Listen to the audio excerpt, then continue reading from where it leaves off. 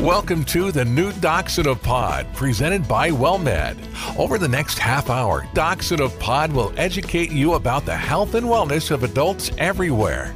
Co-hosts Dr. Tamika Perry and veteran broadcaster and attorney Ron Aaron will share information to improve your health and well-being. And now, here are Ron Aaron and Dr. Tamika Perry. Well, thank you for joining us today on Docs in a Pod. I'm Ron Aaron, along with our co-host, Dr. Tamika Perry. Dr. Perry is an associate medical director at WellMed. She oversees several large clinics in the Optum Care North Texas region, the southern sector for that region. Dr. Perry earned her undergraduate degree from Prairie View A&M University, went on to graduate from Philadelphia College of Osteopathic Medicine, where she was a National Health Service course scholar. She completed her family medicine residency at Methodist Charlton Medical Center, where she served as chief resident. Dr. Perry is board certified by the American Osteopathic Board of Family Physicians, subsequently earned a master's in public health with an emphasis in health management and policy at the University of North Texas Health Science Center. And Dr. Perry, as always, it is great to have you with us. Thank you, Ron. I am excited about today's topic, kidney health, because this affects so many Americans in so many aspects. It's interesting because we recently talked about how diabetes affects your body. And one of the things you talked about is how diabetes slams the kidneys. It does. The kidneys, they try to overwork themselves by getting that excess sugar out of the blood. In addition, the actual sugar itself damages the kidneys. But our esteemed guest today will enlighten us on aspects of kidney health. Well, let's welcome Dr. Richard Villafana. Dr. Fana is a WellMed medical director here in San Antonio, Texas, where we originate Docs in a Pod. He was in practice for 35 years, earned his medical degree from the University of Texas Health Science Center in San Antonio, now UT Health. He went on to complete his family practice residency at Southwest General Hospital at the University of Texas Health Science Center in Houston, Texas. Dr. Villafana is board certified in family medicine. And Richard, thanks you so much for joining us on Docs in a Pod. It's my pleasure to be here. So let us talk first about the kidneys. People, when I say kidney, they immediately think of the shape, the kidney bean. Most of us, if we're lucky, we have two working kidneys. Tell us about them. What role does the kidney play in our bodies? Well, its primary goal is to eliminate waste products from the blood and balance the electrolytes that are in the blood, such as your sodium and potassium, the two major electrolytes in the blood.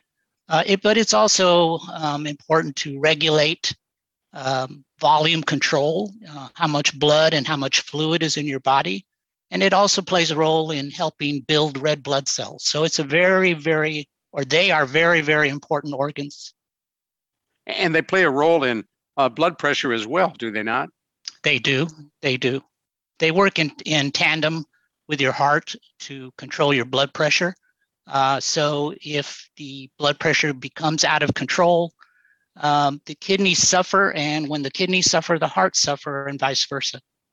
And from what I understand, my limited knowledge, not being a doctor, you can have kidney issues and not know it. That's true. That's why it's important to have regular health checkups with your primary care physician.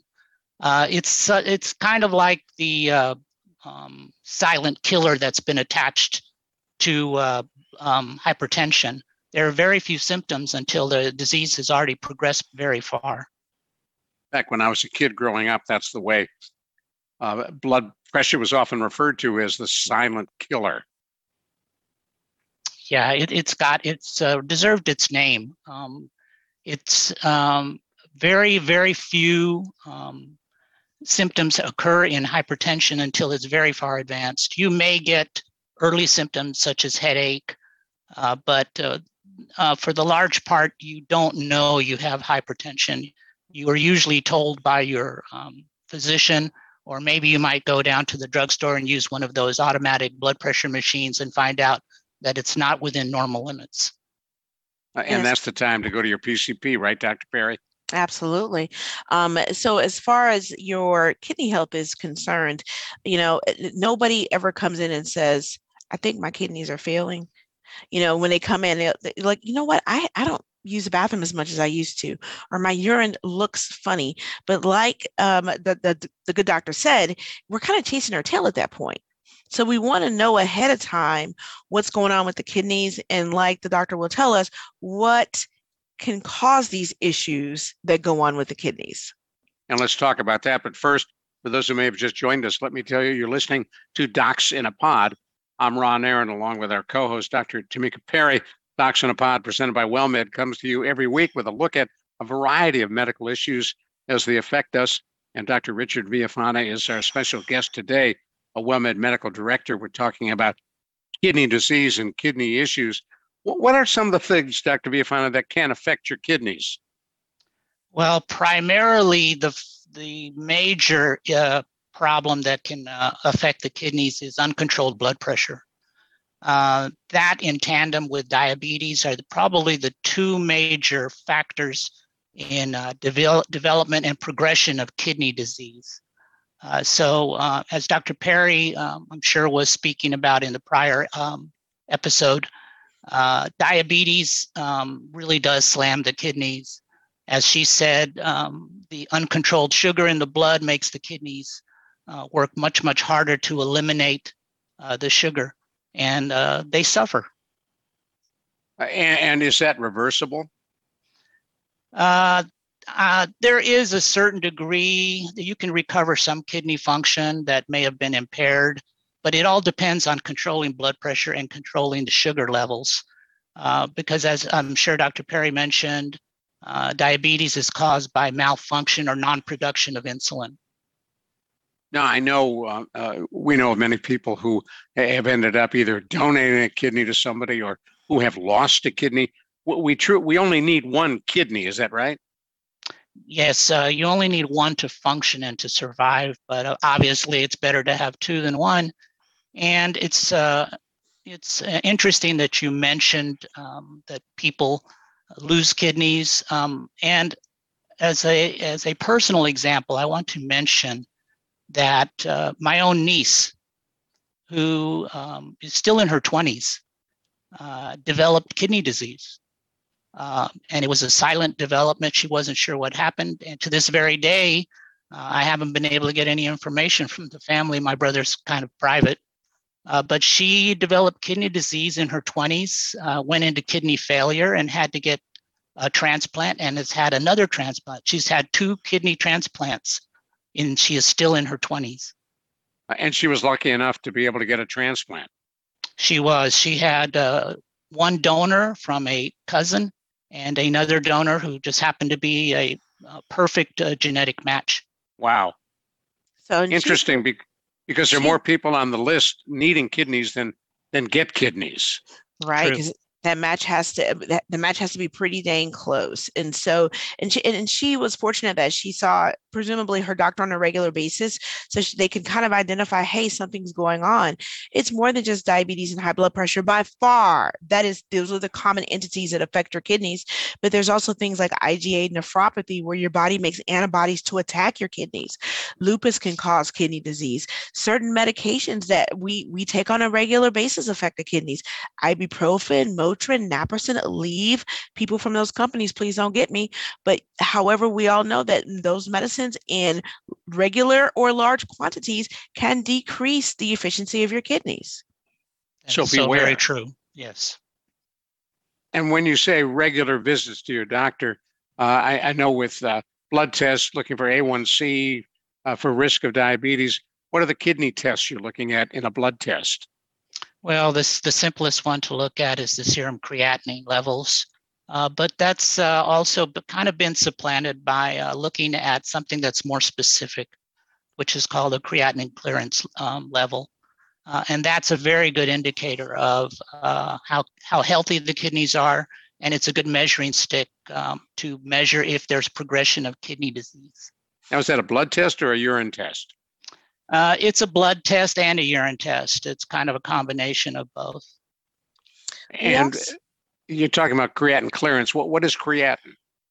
Creatinine is a byproduct of muscle breakdown. And it measures how well your kidneys kind of clear that out.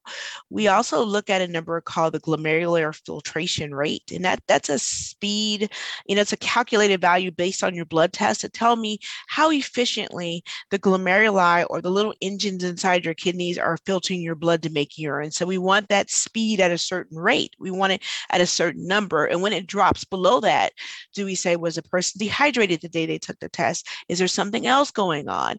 And depending on a degree that it drops below that ideal number, we start to say, hey, we really need to intervene. And this is how we need to intervene.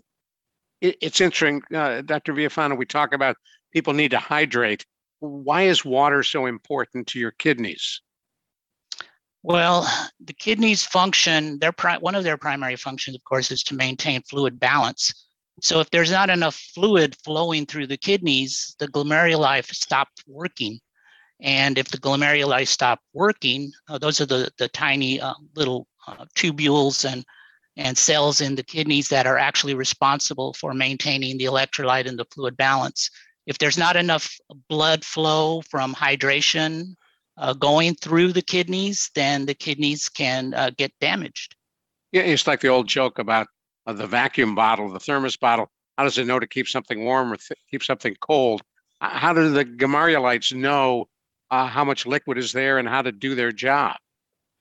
They have certain sensors, for lack of a better word, that measure how much electrolyte is in the blood and how much volume. They have volume sensors as well. So it's pretty detailed, but they, for lack of a better word, they have a regulatory system within the kidneys that kind of control where you are with your fluid and volume levels. We're going to talk more about kidneys, and you mentioned kidney transplants. I want to talk about some of the cross-species transplants that we see coming, both with the heart valves and hearts themselves. Have we gotten to a point now where we can grow a kidney in a pig and transplant that into a human? All that and more coming your way on Docs in a Pod. I'm Ron Aaron, along with our co-host, Dr. Tamika Perry, and our special guest, Dr. Richard Villafana. He's a medical director at WellMed. You're listening to Docs in a Pod, presented by WellMed. Think you don't have the time or money to schedule a mammogram? Not true. WellMed reminds you that screening early only takes a few minutes, and it could save your life. Mammograms often help doctors detect breast cancer up to 3 years before any physical symptoms, such as lumps, appear. Also, because a mammogram is preventive care, it may be available at no cost to you. Don't have transportation? Check your plan. You may be able to get a free ride to and from your appointment. Why wait? Call WellMed at 1-855-296-3257 to schedule your mammogram today.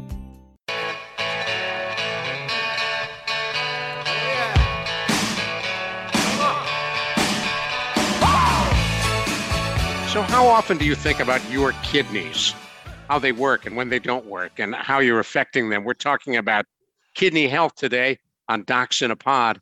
I'm Ron Aaron, along with our co-host, Dr. Tamika Perry, and our special guest, Dr. Richard Villafana, a WellMed medical director. And we're talking about kidney health. And I didn't mean to throw a curveball at you, Dr. Villafana, but there's so much talk about growing organs in other species to transplant into humans. Let's talk first about human kidney transplants. They've been going on for quite a while now.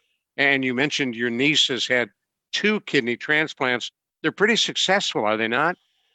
Yes, they are. But obviously, the closer that the kidney donor is to the recipient's DNA patterns, then the more likely that the transplant will be successful and be long-lasting. Because our body is trained to go after anything that is put in the body that's foreign to it. That is correct, right. And the kidney specialists will give the kidney transplant patients medications to help retard and slow down any kidney rejection from the recipient's body. And Dr. Perry, do you have any patients who've had transplants? Oh, I have several patients that have kidney transplants. I mean, thankfully, that's one of the more common transplants, and the success rate is fairly high with them. So, and the results of these transplants has been a combination of uncontrolled diabetes, and the other probably 1/3 have actually been genetic disorders like the IgA nephropathy we talked about, where the patient's own body attacked their kidneys, and unfortunately they had to get a kidney from a donor. And won't the body then attack that new kidney the same way it attacked the old one? Just like Dr. Fana alluded to, we give immunosuppressive drugs so to kind of suppress that same mechanism that would attack the kidney. And for those who have had a kidney transplant, is that usually just one, or do they transplant 2 kidneys into you? Just one. Yeah, I've never heard of a double kidney transplant. Yeah, it's just one. Yeah. And is the other one then deactivated? Well, I was gonna, So that one kidney kind of compensates for it. And remember, we talked about the glomerular filtration rate before, that speed or that rate. Ideal is up in the 80-90 rate range, but you can live and function just fine when that GFR is right about 60. Now, we want it better than that, but it's not going to really make a difference in your lifestyle. So that's what we see with these patients. Their GFR is depressed, more depressed than we want to see with a patient that has 2 kidneys, but still livable. This is not a case where less is more. With your kidneys, more is more. We want both of them, but if we can't get both of them, we'll definitely take one of them. And then how much, if lifestyle is what affected your kidney, if you don't change your lifestyle, are you not putting your new kidney at risk? Most certainly. So if it was from diabetes or high blood pressure and you don't address those issues, then once again, you're putting your new kidney at risk. And Dr. Villafana, for those who are concerned about getting a kidney transplant, how do you go about finding somebody? Well, once the patient has reached a certain level of impairment, the kidney doctor will take into consideration their age, any coexisting conditions, and see if they think they would be a good candidate to consider a kidney transplant. If the patient and the doctor agree that that's something that they want to pursue, then they will go to I'm not sure what the right word is, but kind of like a repository of patients, or a listing of patients who were eligible for kidney transplants. And they will start to do genetic markers to see exactly what the patterns are. And then they get put on a list to see who can most closely match the genetic patterns that would indicate a good candidate to receive a kidney transplant. I've got a good friend who had a kidney transplant. He'd undergone dialysis for several years and brought up an issue that was new to him, and obviously I hadn't thought about. After he got the transplant, he had to teach the kidney how to work because he'd had dialysis for so long. Yeah, I'm not sure what that means. My niece, as far as I know, she after each transplant, her kidneys were working well after both of them. And I'm not sure if she had any kind of training period. There may have been some closely watched period where they made sure that the fluid balances were correct, that she wasn't getting too many fluids. Sure. To overwork the newly transplanted kidneys, and of course, make sure that they can tolerate the immunosuppressive drugs that Dr. Perry mentioned. Go ahead, Dr. Perry. No, I said what's reasonable to assume in that situation too is he might have to reteach his body how to go through the normal urination process, because he hadn't done that for a long time. Like to relearn, this is a signal to use the bathroom. This is when I have to go. You know what I mean? Because right. Dialysis is a totally different beast than us going to the bathroom like we normally do. So, Dr. Villafana, let's go to the other side and talk a bit about kidney health and what we can do to keep our kidneys healthy. Are there foods that we should avoid? Are there foods that we ought to glom onto? I'm a big believer in eating a lot of broccoli because I think it's good for everything. Are there foods that may promote kidney health? I'm not sure if there's foods that would promote kidney health. I can tell you that there are foods that are deleterious to kidney health, and that would be excessive amounts of sodium consumption. Sodium makes the body hang on to fluids, which makes the kidneys have to work overtime. So I would think that one of the most important dietary things that people can do is make sure they watch their sodium intake, their salt intake, for in layman's terms, to make sure. Yeah. So go ahead. Is there a milligram level we ought to look at in terms of salt intake? Under 1,200 milligrams or something? Yeah, I believe that you should not have more than 1,000 milligrams a day. I think, Dr. Perry, do you know if there is a recommended level ceiling? No, I don't think there's a recommended. I think you guys are both right. It's between that 1,000 to 1,500 range. However, you do want to kind of cater that to the person itself. So if you're a person who has hypertension, you might want to stay on the 500 end. You might want to be a little bit lower. Most certainly, we wouldn't recommend an overload of salt. Your tongue is supposed to give you a signal when that salt is no longer tastes well, but I don't think mine works because I like salt. Well, the other thing is salt is in so many foods that we may not even think about. And the big one for me was, while bread isn't good for you anyhow because of carbohydrates, turns out bread's got a lot of salt. Mm-hmm. Yeah, so do soft drinks. And I don't think people realize how much sodium is in soft drinks. Wow. And bagels. That's a terrible thing to do to me. Yeah, there's you might take a look at the can. Read the label. You read the label. There are some soups on the market that have many as 700-800 milligrams of sodium.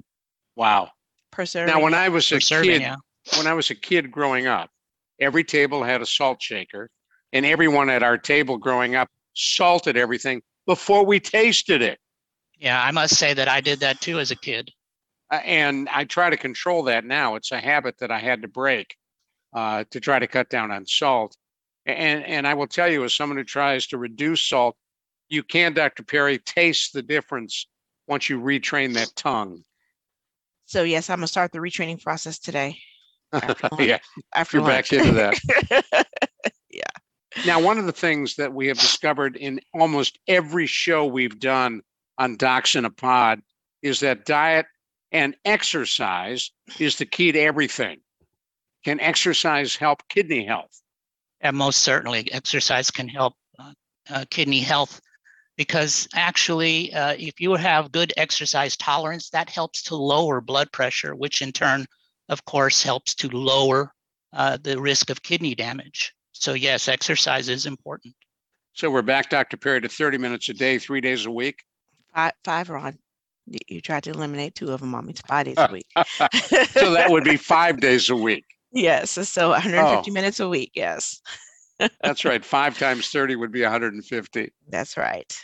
And it doesn't have to, you don't need you don't have to join a fancy gym, and you don't have to buy fancy workout clothes.